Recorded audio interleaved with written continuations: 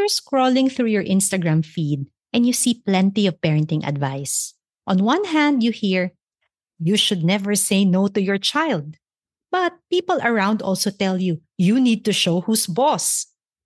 Or you also hear things like, if you don't sleep train, your baby will grow up to have sleep problems. And you see ads for programs like potty train your child in a weekend. Every day, I hear moms saying things like, oh, I tried to do baby led weaning, but it didn't work for me. So I ended up giving a puree. I failed as a mom. Or I hear, my 3-year-old can't read yet. I'm so guilty. I failed. I also hear questions like, is it true that watching YouTube videos makes your baby smarter? So do I need to get my baby started learning from YouTube? So how do you know what advice is right for you and your family? It can be overwhelming to sift through all the conflicting information and figure out what will work best for you. And that's where the Discerning Parenting podcast comes in. We'll help you make informed decisions about parenting by providing you with research and insights, and by helping you understand your own unique situation and your child's needs. Are there days you feel you've had it with the sleepless nights, the temper tantrums, the constant fatigue of trying to keep up with an active baby? Does it feel like you're always working so hard as a parent, trying to do everything for your kids and family, and yet it never feels enough? We get it. You love your child more than anything, and yet parenting is also exhausting and challenging, especially when you're bombarded with criticism and pressure to be the perfect parent, which, spoiler alert, does not exist. That's why we created Discerning Parenting, the podcast that helps you cut through the noise and focus on what truly matters in your parenting journey. This podcast is jam-packed with valuable insights and practical tips specifically tailored for parents of kids age 5 and below. So join us and discover how you can use the combined power of science, knowing your child, and your own intuition in making the best parenting decisions for you and your family.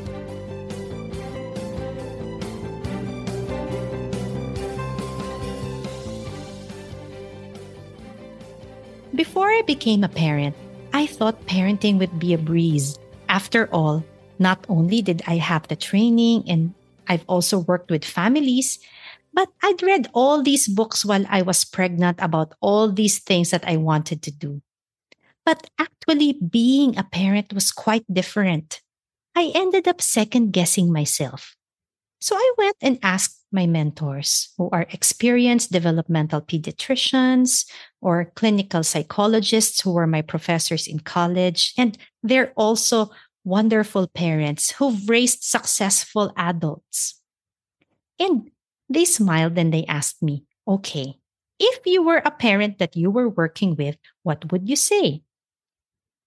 And this helped me take a step back and go back to the science and the research evidence. Yes, it's true. Sometimes it's easier to see it objectively when it's somebody else's situation versus when you are in that situation yourself. And I found that going back to what science says helps me remove the stress around parenting. And I want to help you do the same.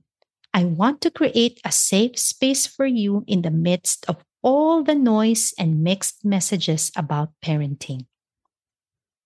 So how do we know what advice to take and what to ignore? For every single parenting question out there, there are at least 1,000, if not thousands of answers. Whether it's sleep training or feeding your baby, or what to do when your baby cries, or which baby product to buy among the millions of baby products on the market, it's all very confusing. When we make parenting decisions, I believe we need to consider 3 things. First, the scientific evidence. By this, we mean research studies, well-conducted research studies, not just testimonials or reviews.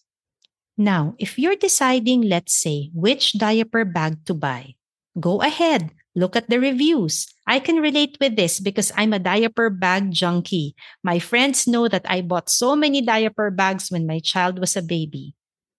But I'll give you an example of a question where it's best to look at scientific evidence. Recently, I was talking with a parent who said that her relatives are telling her she needs to have her baby watch YouTube videos so her baby will be smarter. And actually, a lot of people also gave me this advice when my son was a baby. So, for this question, will watching educational videos make your baby smarter? We need to look at the evidence.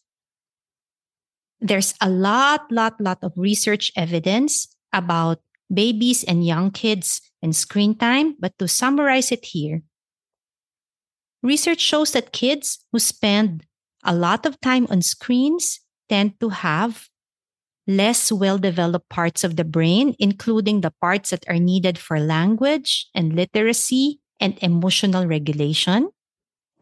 They also tend to have weaker language skills and lower scores on tests of language processing, vocabulary, and literacy tests. And they also have greater chances of being diagnosed with language and cognitive delays.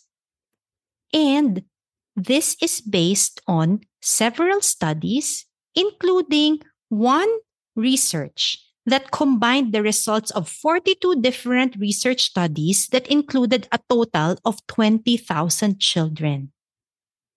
This study showed that more screen time and also having the television on in the background was associated with weaker language skills. And what is a very important protective factor is a later onset of screen use. This means that if you introduce videos to baby earlier, it's not going to make them smarter, but you're actually taking away a protective factor because research shows that if you delay screen time, it's a protective factor.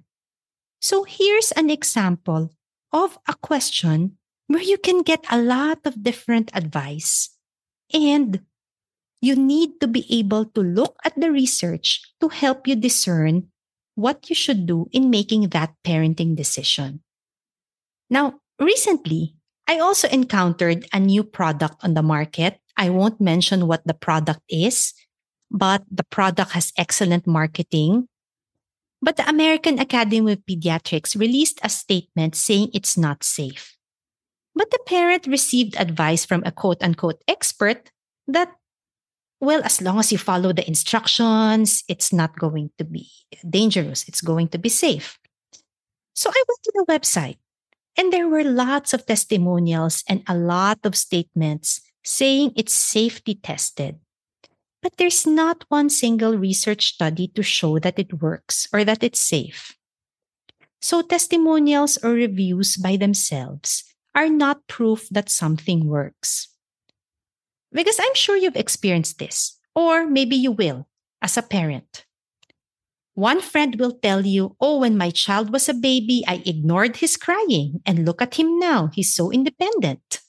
And then another friend will say, when my child was a baby, I always carried him, and look at him now, he's so independent. I'm glad I carried him a lot back then because now I miss carrying him. So there will be two people telling you two different things, and both of them will claim to have the same outcome. So you'll get conflicting opinions from peers, from advice, from maybe doing searches on the internet. So it's best to trust the research. And just to add, recently I heard that there's a concern among the medical community that sometimes there are websites that claim to be endorsed by certain experts in the medical field. They would use the names of certain people, saying that they did this so and so research, they did this, and it's supporting whatever the product is or whatever they're selling, but it's actually not true. And especially now, there's this whole concern about text or articles or content that is generated by artificial intelligence. And sometimes when we get content that's generated by artificial intelligence, it can be inaccurate. But when somebody makes a website, uses AI to create the content, and then formats it very well, is really smart about making sure that it comes up on search engines or puts it up on social media, makes it very nicely presented, it can be very misleading. So when you look at something on the internet, sometimes you don't even know if it was a real person behind that or whether it was a computer who wrote it. So imagine getting parenting advice from a computer. Now, what is another possible problem with taking on unsolicited advice? It's this: each child is different, each family is different. This is another reason why we don't just rely on testimonials when making our decisions, because your situation may be different from the one giving the testimonial. This is something we were trained in medical school and also in our pediatric residency training. When we look at the scientific evidence, we look for studies that show how they apply to people in similar situations as the patients we're working with. And that's the problem with a lot of parenting advice. They will claim that there's only one right way to do something. So, for example, there are people who will insist that having a natural, unmedicated birth is the only right way to give birth. And if you give birth any other way, you've failed or you're wrong. Or they will insist that the only way to get your baby to sleep is for your baby to be in her own room. Then you leave her for a set amount of time and you don't go back until a certain time. Then if you do anything else, you've failed and you're breeding bad sleep habits. I once talked to a mom who said, "Oh no, we're co-sleeping. I'm such a horrible parent because we're co-sleeping." And this is a very common belief. And when I was pregnant, I read many books that said that you have to leave your baby alone in a room by themselves, which isn't recommended by pediatricians. Or you hear things like, the only right way to start solids is using baby-led weaning. So if you follow what they call traditional feeding and then you give a puree, you're being a bad mom. But the truth is, everyone's situation is different. So maybe you can read the books, you can look at the advice if you want to. Then just sit down and think, what will work for my family and our situation? It might be sleep training is the way you want to go, and then it helps you be a better parent. Or it might be you don't sleep well without your baby anyway, and you don't mind having broken sleep. And it will actually give you better peace of mind to have your baby beside you, in your room with you. And finally, consider your feelings and instincts. I believe our instincts are there for a reason. All throughout history, moms have been told to go against their own instincts. Decades ago, quote unquote, experts told moms that they should ignore their babies when they cry, otherwise, their babies will be spoiled. And moms reported it was so difficult because it went against their instincts. Imagine, their baby would be crying, and then their instinct is to go to their baby. Then they would have to stop themselves from doing it. Now, fast forward to decades later. We have the technology to actually look at what's going on inside baby's brain, and it turns out mom instinct was right. Babies need to be held and cuddled. We need to respond to babies when they cry. It's all a part of what they call early relational health. It's an extremely important part of baby's development for future physical and mental health that we respond to them when they cry.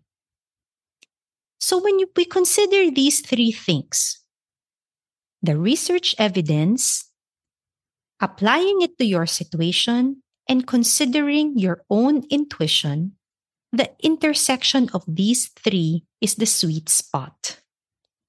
Now, all of this can feel complicated. Like there are so many things to consider. I know. We're busy. We're tired. And this sounds like it's a lot of work and it's a lot of thinking. And that's why we're here at the Discerning Parenting Podcast. Because the research studies are quite technical. And another problem is often the findings of research are misused in order to sell something. For example, I once saw an ad for a program that claims to make your baby smarter. They say it's proven by research and created by experts. So I went to the website. And you know what is the only fact that is in the website that is actually supported by research? The fact that the first 2 years are critical for baby's brain development. That's it. The website does not mention a single name of any expert and makes a lot of claims that as a developmental pediatrician, I find dubious. So sometimes there are websites that claim to be backed by research, but they actually just take one fact, but there's actually no support that that program actually works. And that's why I created the Discerning Parenting Podcast, to make this decision-making process easier for you, to help you take the guesswork out of parenting and be your safe zone. So you're safe from fake news and misleading marketing, safe from judgment and criticism. We acknowledge that your unique situation is different, and we acknowledge the value of your parenting instinct.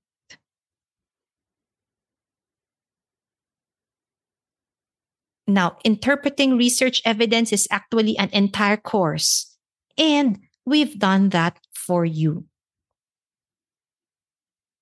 So you parent with more calm and joy and confidence.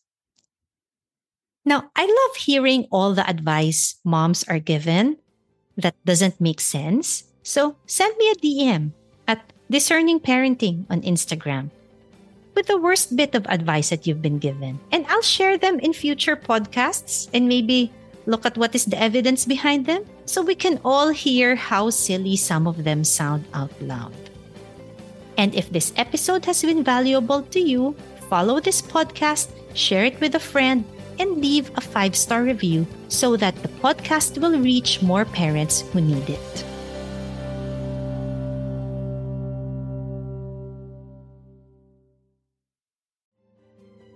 Any information available at this podcast is intended for general guidance only and must never be considered a substitute for advice provided by a doctor, therapist, or other qualified medical professional.